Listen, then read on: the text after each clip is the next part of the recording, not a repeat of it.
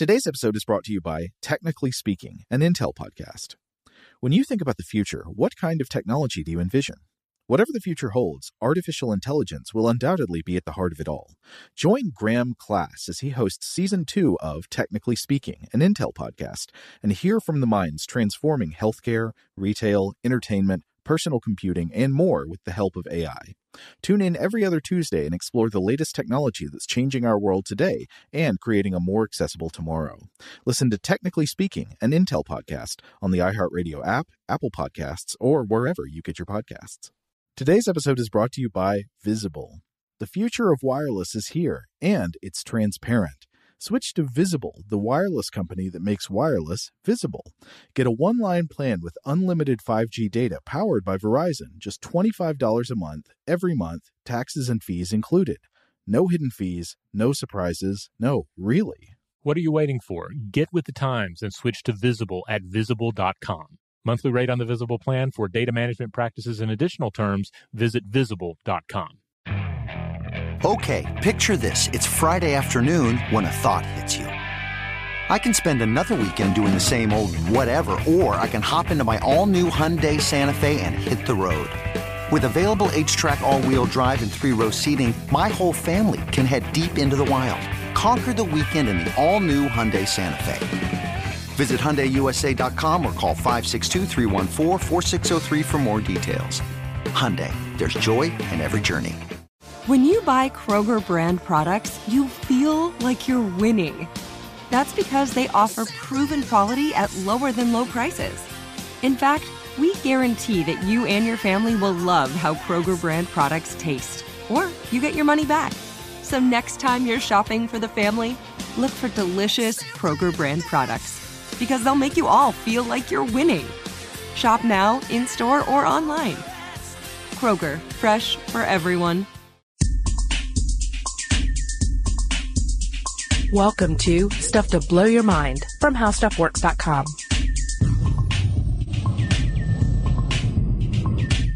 Hey, welcome to Stuff to Blow Your Mind. This is Robert Lamb. And I'm Julie Douglas. And Robert, I've got a burning question for you. All right, fire off. I would like to know if you have ever tasted Hu Fu. Hu Fu. I'm not sure I know what that is. Well, I hope that you're going to say no. Okay. Because, well, it's non-existent, actually. So that's the first thing. Okay. 'Cause otherwise, I would worry a little bit if you said yes.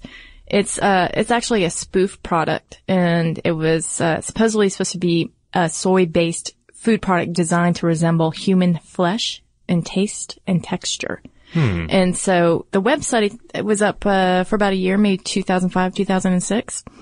And it had all these great products that you just never could buy. So if you wanted, if you were really wanting a finger or an arm or something, but didn't necessarily want to cannibalize someone, you could, in theory, order this. So did they replicate? Really. They replicated the taste or the form?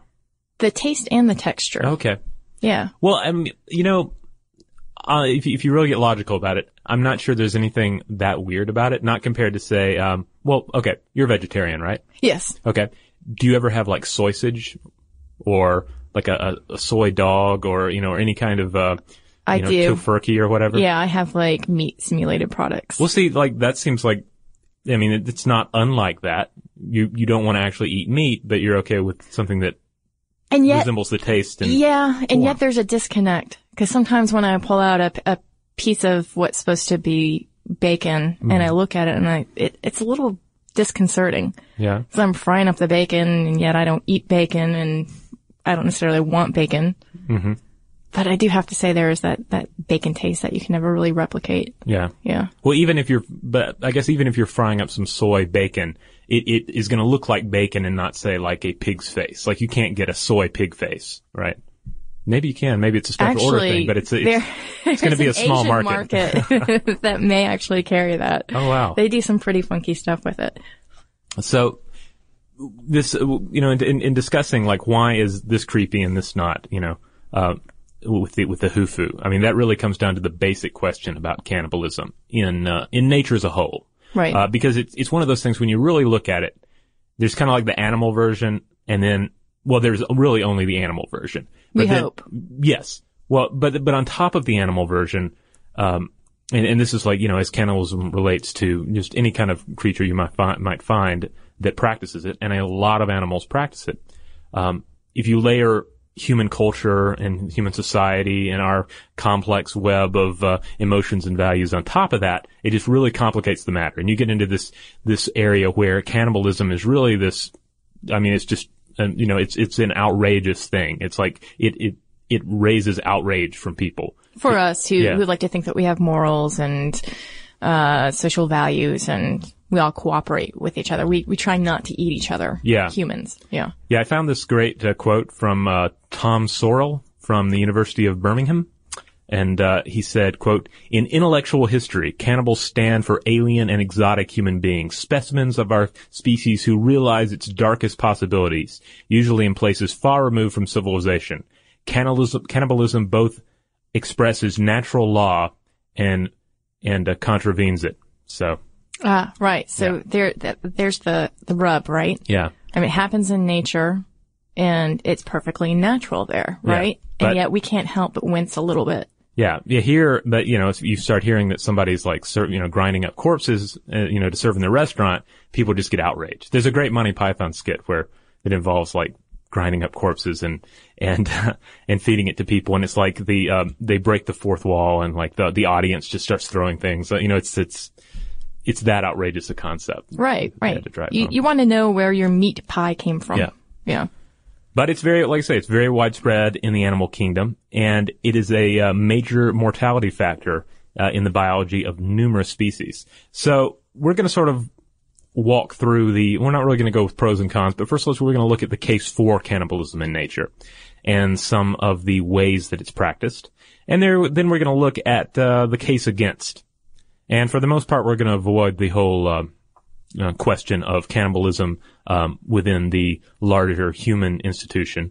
But we do have an excellent article on the website by Josh Clark about that. So I highly recommend checking that out if you want to get more into the serial killer cannibal topics. Right, or endocannibalism. Yeah. All the different types of cannibalism that exists. All right. So the big thing for me when I was researching this is a lot of it really comes down to energy, right? Right. Because if you're an organism on this planet, unless you're a plant that's generating a lot of its energy from through photosynthesis, and even that, you're not all the energy is necessarily coming from the sun, but for the rest of us, we're having to consume other little bundles of energy to keep our energy going. So we're having to eat other organisms. Now, we might not eat, we might only eat plants, or we might only eat animals, but we're having to eat something. So it's this huge pyramid, of predators, preying on other forms of energy. Right.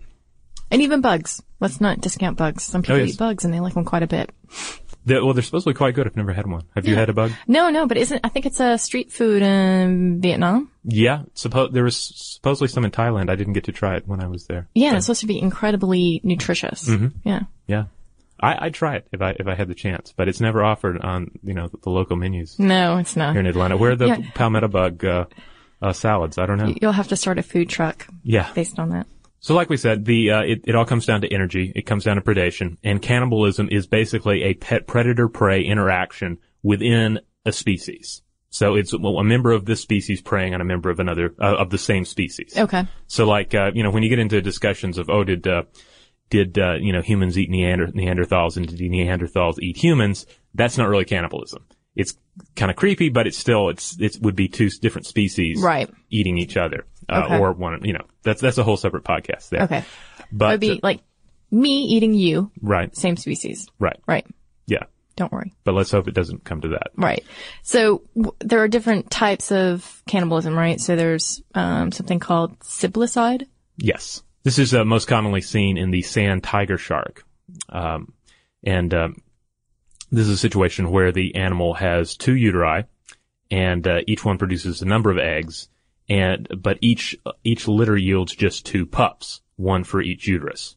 Okay, so there's some competitiveness there. Yeah, these the little embryos have embryonic teeth, so you have all these little unborn brothers and sisters in there, and it's kind of like it's like each one is like a battle royale who's going to be the toughest. So it's they just kind of, chomp down on each other. And at the end of it, you have one shark pup left standing. Huh. Okay. And so they're hungry. They've got teeth.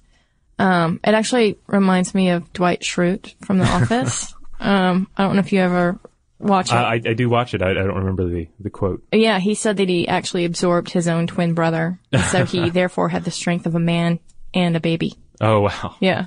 So I guess it would be like the Dwight Schrutes of the animal world. Yeah. Yeah. You could think of this as the Schrute factor. Right. So these two sand tiger sharks end up emerging with strength, with a very Schrute-like veracity to help them, ensure their survival. Yeah, and approximately 14 species of shark are thought to practice some form of this cannibalism, but the sand tiger shark is the one that we've studied the most. And we have the most down on. Now, one of the things to keep in mind about procreation in the animal kingdom is that, especially sexual reproduction, it's like a huge energy, waste. Yeah. Well, not necessarily a waste, but let's say it's an investment, a huge investment. Because, just look at humans, for instance. Think of all the energy that goes into sexual selection. Whole products, people, especially, how much time do teenagers waste on sexual selection? Enormous amount of time. They don't know how they get anything done. Indeed. And, how do they study? I know. Apparently they don't. But, I guess they do. But anyway, energy, for the sex act itself. Then there's, then on the mother's part, there's the energy to bring the offspring to term, the energy to give birth, and then the energy to raise the child till it can fend for itself. Right. Because remember, the genetic mission is basically create another creature. Replicate your DNA. Replicate the DNA, keep that strain of DNA going, and then, put this new, product on the market and let it, carry on its own. Right, right. And so all these niceties, like playing at, Mozart in the uterus, aren't necessarily their focus. Right. Just get it out there, get it going. But in a way, it's like make sure it's like the best possible. Instead of eating other sharks in the womb, it's potentially listening to Mozart, right? Right. Yeah. So I also like to think of this in terms of like a business, like if How Stuff Works were to launch like some sort of separate entity. Okay. Like I don't know How Crabs Work or something. Like we were going to do a site that's just about crabs, and we're like, it's going to be like How Stuff Works, except it's only going to focus on crabs. It would be kind of like the company's offspring, right? Okay. So it'd be like all crabs all the time, crab fashions, crab recipes, crab science. But the existing business has a certain amount of energy already tied up into it. Right. A certain number of employees, right? So let's say, we're going to have one employee go off to be the editor of this new site, and another to be the writer, another to be the marketing guy, another to be the programmer, et cetera. All the things that can make it what it is. And it has to, and where it's like forming this new entity of itself, right? Okay. So it's this huge energy this huge energy investment. And if that doesn't work, then one of two things are going to happen. Either all those people are going to lose their jobs, or they're going to be absorbed back into the parent company. Okay. Or at least that's my understanding. They're going to be shrewded. Yeah, they're going to be shrewded. Okay. So, that leads us to another type of cannibalism that's really very common, and that's the eating of one's own young. Yeah. Which again is one of these kind of like terrifying type of things. There's the classic image. Is it Cronus, the god of time? Yeah, eating his own son. I think so. Yeah. And then I'm a little shaky on this particular story from mythology, but there's a famous painting of it, and there's I think Zeus was able to somebody snuck Zeus away by putting a rock in there so that he would eat the rock instead of baby Zeus. Of course, yeah, because Zeus was all about killing his young. Yeah, yeah. So anyway, it's another sort of terrifying idea, that oh my goodness, the mother is the life bringer, and then and if you've ever had hamsters or any other kind of animal like that ends up killing its young and or eating them, it can be kind of a terrifying moment.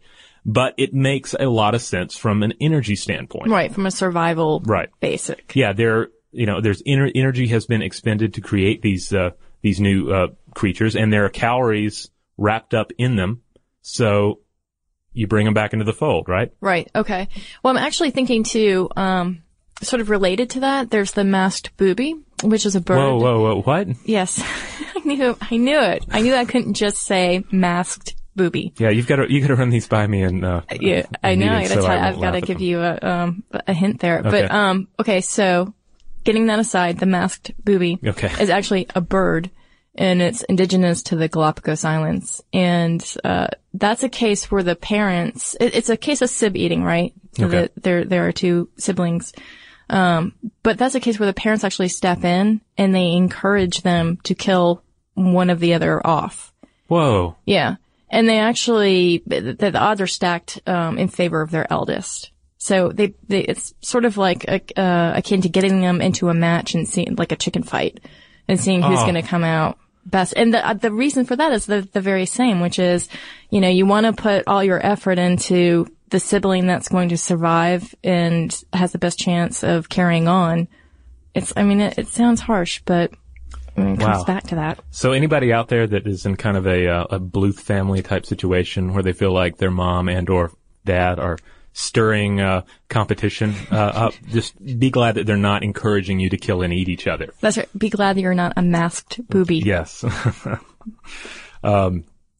But just to give you an idea of how many different animals engage in this, and it's also you'll also see, for instance, sharks will practice they'll end up eating eggs that haven't been fertilized. Yeah. And sometimes eggs will be eaten that have been fertilized. But you'll see this form of cannibalism in protozoa, slime molds, sea slugs, insects, spiders, fish, reptiles. They've observed it in dinosaur fossils. Bats, seals, sea lions, otters, polar bears, even otters. Yes. Otters. I know they're cute. Little otters. Yeah. Imagine one, cannibalizing another. I won't. Or eating its young. It happens. It never shows up in the cute pictures. But, tigers, chimpanzees, amphibians, at least 100 species of mammals, in all. And of course, hamsters. Well, yeah. Yeah, they're most known for it. Don't tap on the glass. Which leads us to, some of the reasons. Why would a mother hamster suddenly decide that she needs to slay all her offspring and eat some of them? I don't know. Maybe she had way too many. And exactly. That's too much energy to expend. Right. On a broad that big. Yeah. It's kind of like if you, to use this sort of clunky business analogy from earlier, it's like if you suddenly created this enormous side project with way too many employees, you're like, whoa, this is going to fail. This doesn't make sense. It's not going to bring in enough money on its own to support that. Right. So we gotta bring some, if not all of these employees back into the fold. Yeah. Yeah. And some of them too, if they're born with, a disease or they're not quite up to par, isn't that another reason to sort of cull down the brood is to take out the ones that are the weakest and use them for energy for everybody else? Yeah, like female rattlesnakes, for instance, will consume on average about 11% of their postpartum mass. Mostly these are going to be stillborn or just non-viable offspring. So again, it's like they have all these offspring. It's all about like, let's keep the species going. Let's keep the DNA going. Yeah. You're going to want to invest in the ones that are the best candidates. I mean, it's disgusting to us, but it really is practical if you think about it. Yeah. Yeah. Yeah. If you take the anthropomorphicness out of it. Yeah. It's like, it's the basic mission, the genetic mission, and the energy logic tied to it. And if you strip away all the layers that human culture has put on top of it, then it makes perfect sense. Just as a side observation or question, I was thinking about this, and I was thinking about mammals who eat their placentas after birth. Uh-huh.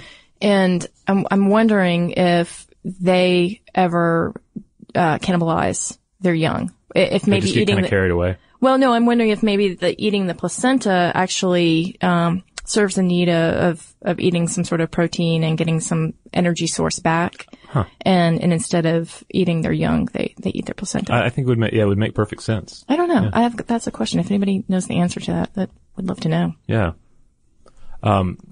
Another great example of this comes in invasive cane toads in Australia.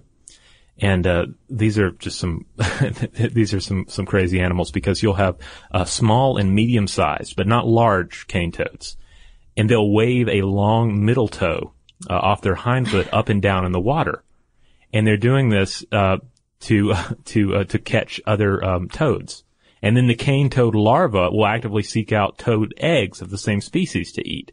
So there's just like a lot of cannibalism going on in cane toads. In fact, and again, they're invasive and they're a huge problem in Australia. And, they found, a 2010 study found that, this was actually, encouraging them to spread, because a mother toad would end up, wanting to lay her eggs in a virgin, a pond or a little, stream or whatever, just to encourage, just to protect it from other cane toads. Oh, wow. Yeah. Okay. So it's like, it just ends up, we got to find new water for these eggs to develop in, so they're not eaten by all the other cane toads. But they think that they might be able to draw the chemical that the eggs shed, that attracts the other cane toads, and use that as some sort of a bait. Like a pheromone or something. Yeah. Similar to that. I just can't get over the image of like all these toes pointing up in the water like synchronized swimmers. Mm-hmm. Yeah. I'm sure that's happening. This presentation is brought to you by Intel, sponsors of tomorrow.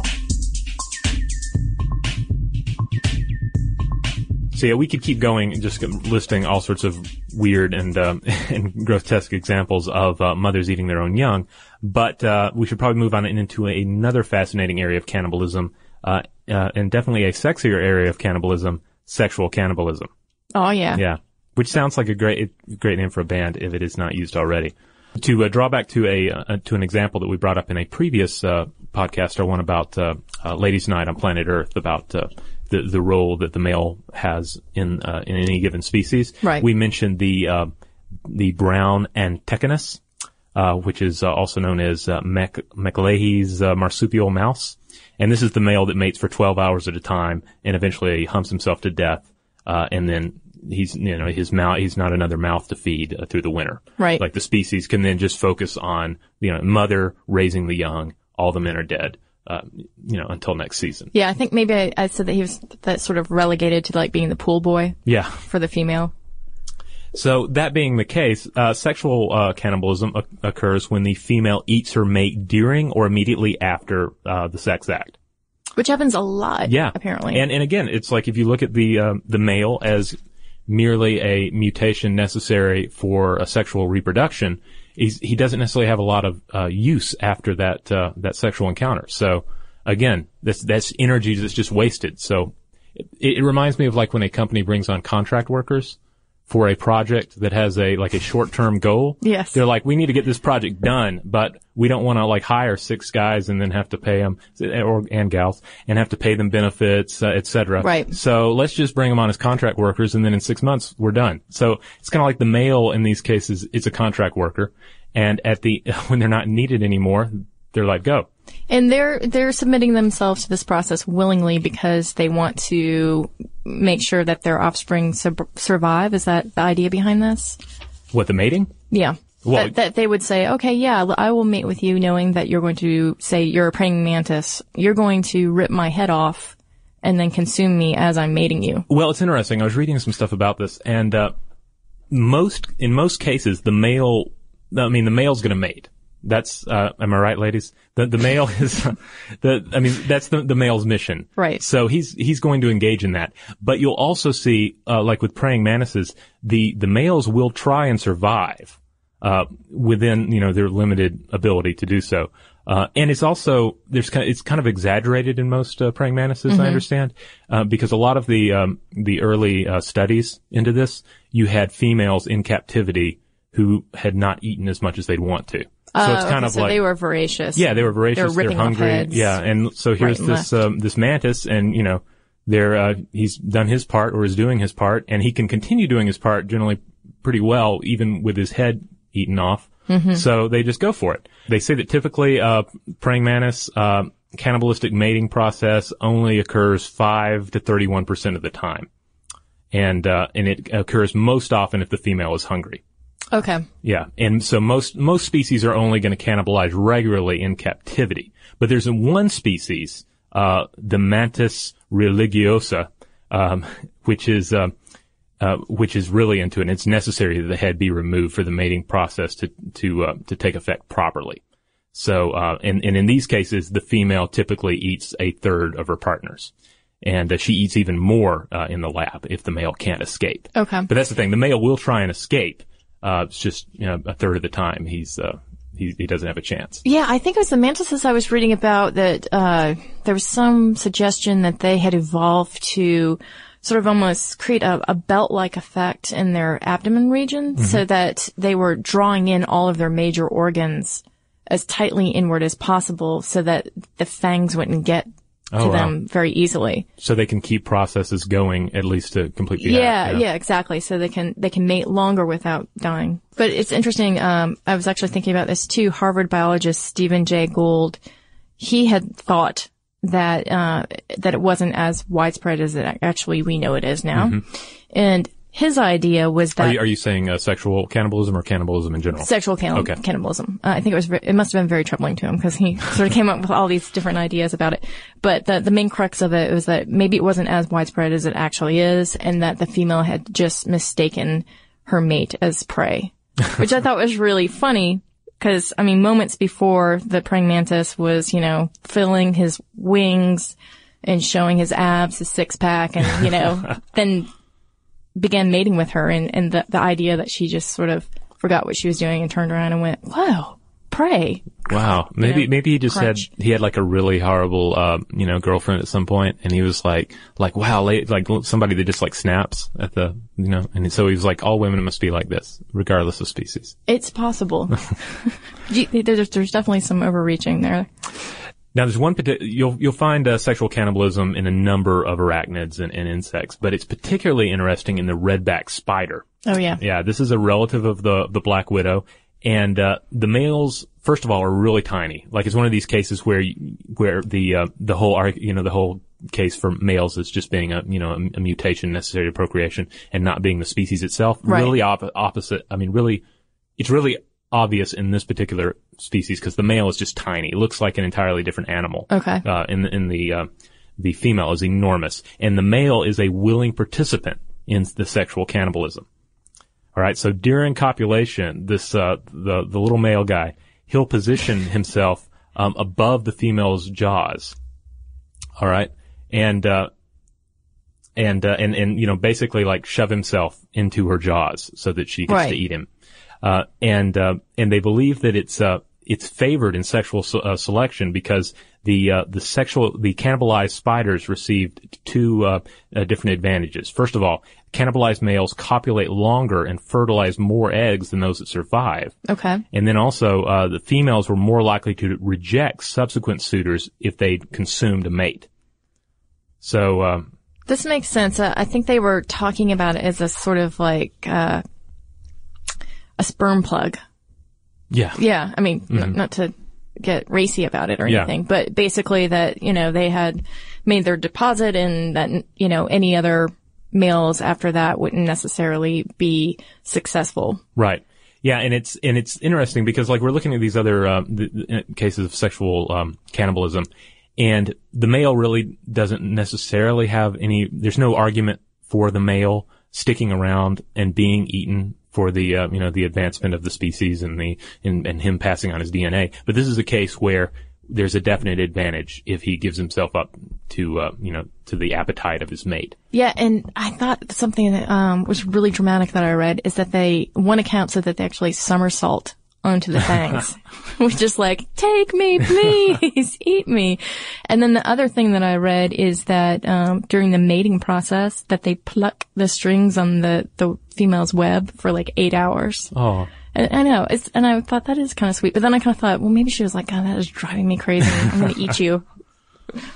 These guys are so nice. And then the lady spiders are so hard on them. It's just I know. Yep. It's a rough life. And then there's the orb weaving spider, orb weaving, in which the male sexual organ gets stuck in the female. And this is by design. Okay. Again, it's the same idea of a sort of a sperm plug. So although she can polish him off and, snack on him, she's stuck with him, so to speak. And that just makes sure that she can't mate with someone else afterwards. So there's definite design behind this. I don't think that they're just being masochistic here. Yeah, it's not the situation where the insect world is just like, evil or anything. No. It all makes sense in the grand scheme of things. Now, moving away from sexual cannibalism, you'll also find plenty of animals that just seem to be kind of jerks, like kind of antisocial jerks. Yeah. And if they encounter anything, they're probably, they're either going to run from it or try and kill it. And if it's one of their own, they're probably going to try and either mate with it or kill it, or mate with it and kill it. So, various scorpions are great examples of this. Like, scorpions tend to live very solitary lives. And, if they encounter another scorpion of the same variety, then there's a very good chance that that one will eat the other one. And if they're opposite sex and, and it's, and they see it as a good time to mate, then they may mate and then one will eat the other. Wow. It's because they're jerks. Yeah. Yeah. The Komodo dragon is of course another great example of just being a cannibal just for the heck of it, because, the young, the Komodo dragon, young are just considered prey, up until they're a certain size. So primarily raised for prey. Well, not primarily raised for prey, but they're just, the parents have no role in rearing them after they've been born. So they just have to climb the trees to escape. Their parents. Yeah, to escape their parents. Otherwise their parents will eat them. They're like, oh, look at those guys. They look tasty. I'm hungry. Let's do this. Interestingly enough, the one thing they can do to, besides hiding in the treetops is if they smear themselves in excrement, then that will keep, their parents from potentially eating them. That does actually work. Yeah. Too. Yeah. Yeah? Yeah. Okay. Good. Komodo dragons too. I remember something with Sharon Stone's husband some years back. Oh, I forgot about that. Didn't they dine on her husband's foot? I think so. Yeah. I think they went like a behind the scenes or something, and he went to go pet it. Yeah. That just seems like a bad idea. Yeah, I understand it really scarred him. He's been, emotionally to the point where he always keeps himself smeared in Komodo excrement. Yeah. Especially on vacation. I guess that's why their relationship didn't work out. Yeah. And of course, you'll find plenty of cases where animals of various form will be more than willing to eat their own dead after they've been killed by another species. Alligator, crocodile comes across a dead creature of the same species. It's food, they'll eat it. A number of scavengers, like vultures, etc. They see the food, they'll eat it. And even humans.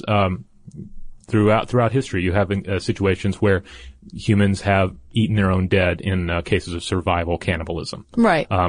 Some of those cases are a little controversial. Like I've read cases for and against the Donner Party cannibalism thing actually happening. Right, because there were no actual witnesses. Yeah. But then you also have the case of the soccer team in Alive. And the actual events that movie and book were based on, where they're in a horrible situation. Mm-hmm. There are these dead bodies, and really on a very logical level, those bodies are energy. And if you're in a situation where it's life or death, you're going to consume that energy. Right. And I think that's the important thing to think about, is that it really is in extreme conditions, right? In with humans, as it has happened, and in nature. I mean, food is scarce. But, you can always look over at someone and say, he would be a good protein source. Yeah. And in nature, it tends to be it's a lot more life and death, obviously. Especially these cases we're looking at in the ocean, where competition is tremendous. Right. And, I think a lot of our fascination with cannibalism is that it is, we largely, a lot of us anyway, live in a time where it's really hard to imagine such a desperate situation. And that would necessitate this kind of return to our primal roots and our basic programming. Yeah, actually, wasn't it Ted Turner who not too long ago warned everybody that we'd become cannibalists if we didn't address the global warming situation? Oh, really? I missed that. Yeah. There was, of course it drew outrage, but it was certainly a way to get people to pay attention to the problem. I actually heard that they the Ted's Montana Grills, they actually had these statues of people that they were going to start rolling out in place of the buffalo. If that cannibalism thing were, because, Ted's a savvy businessman. So if cannibalism becomes a new thing, then Ted's Montana Grill is going to pick up on it. Yeah, of course. That's a brilliant idea. But what about primates? To me, primates and cannibalism is one of those things I can't help but anthropomorphize, because I think that we look at them and see so much of ourselves in them. And they do cannibalize one another from time to time. Yeah. It's especially with primates. You see some very disturbing acts, and they're more disturbing because they resemble us more. Right. And you'll see chimpanzees, even gorillas and orangutans. There are cases where they're suspected of eating their own young. And we've seen plenty of cases of where chimpanzees have demonstrated their capacity for quote unquote cruelty towards other chimpanzees.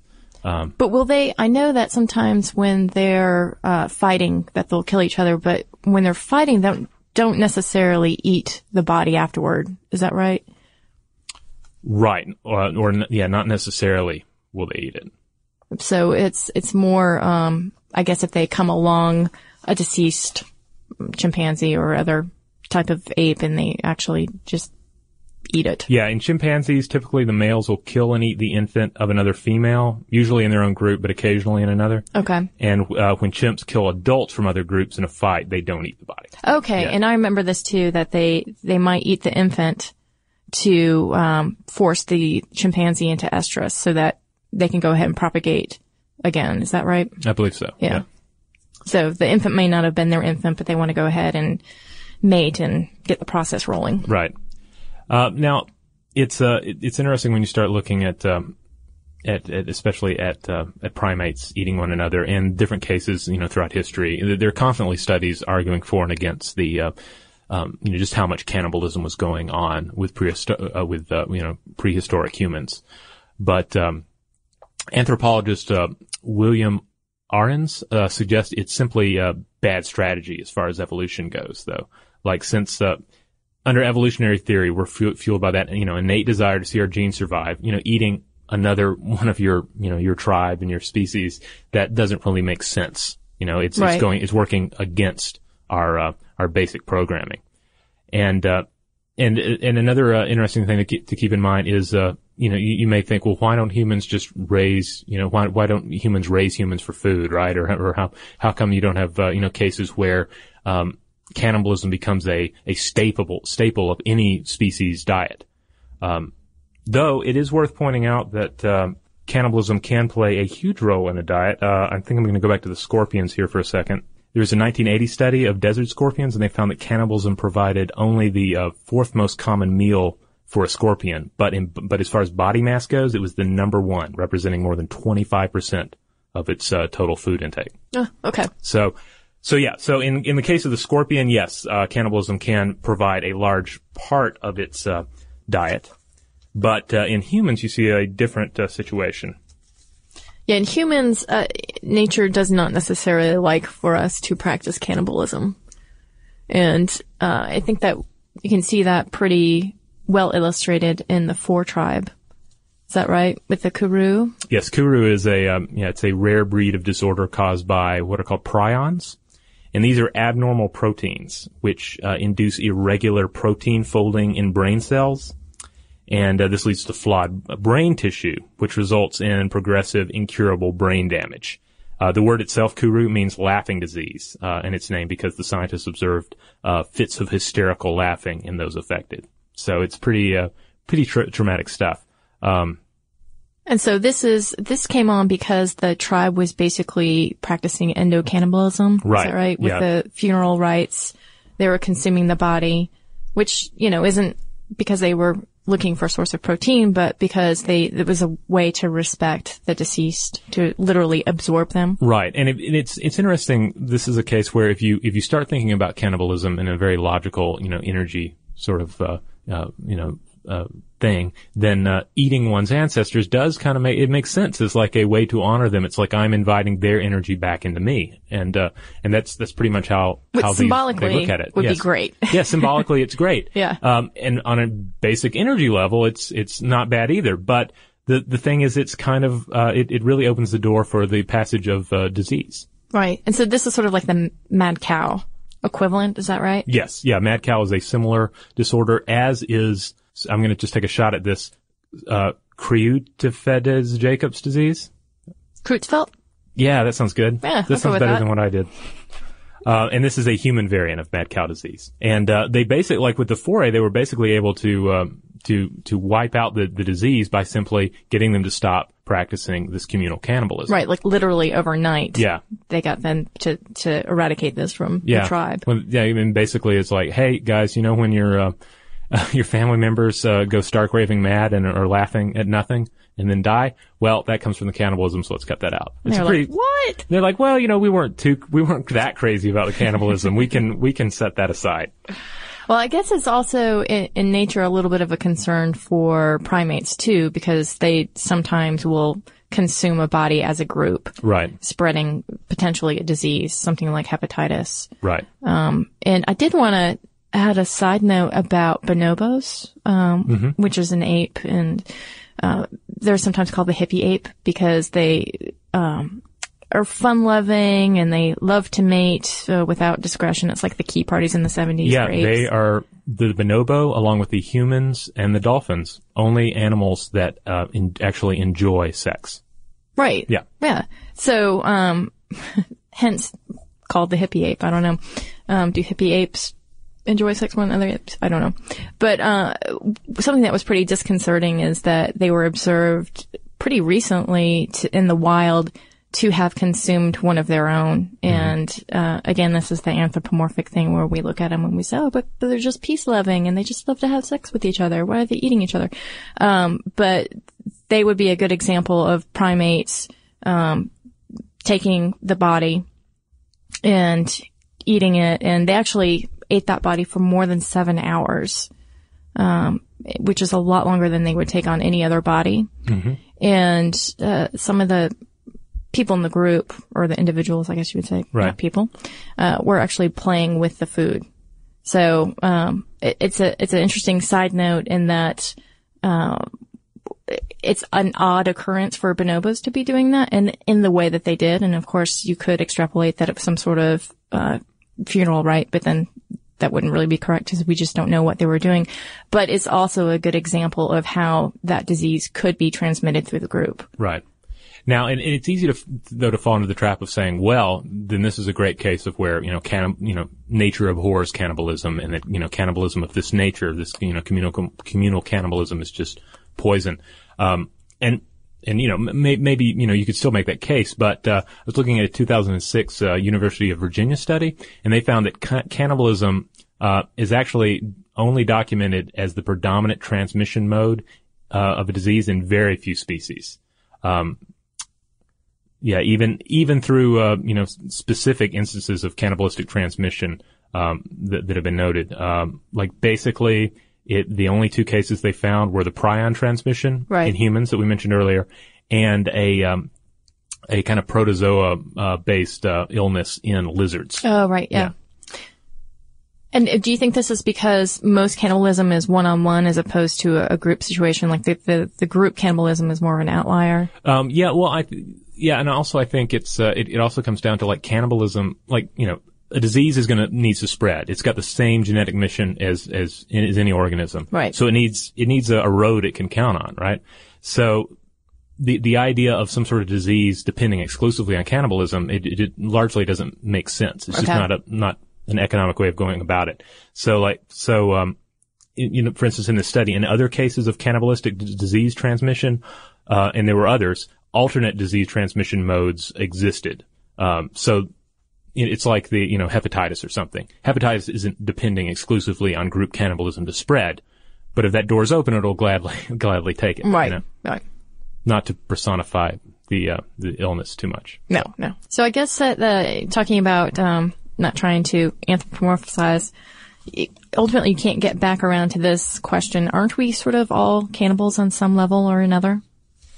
Yeah, I mean, you look at things like, anything from a blood transfusion to, organ transplant. I mean, it again kind of comes down to, the energy, situation. It's like we're taking energy out and storing it. We're harvesting energy that that is otherwise going to be wasted and bringing it back into ourselves. Yeah. There are a few interesting cases in traditional Chinese medicine where you have, what they call Taibo, like Taibao, nothing to do with, martial arts exercise videos. Yeah, nothing to do with that, but this is a particular medicine that involves something also referred to as abortus because it's harvested from fetuses.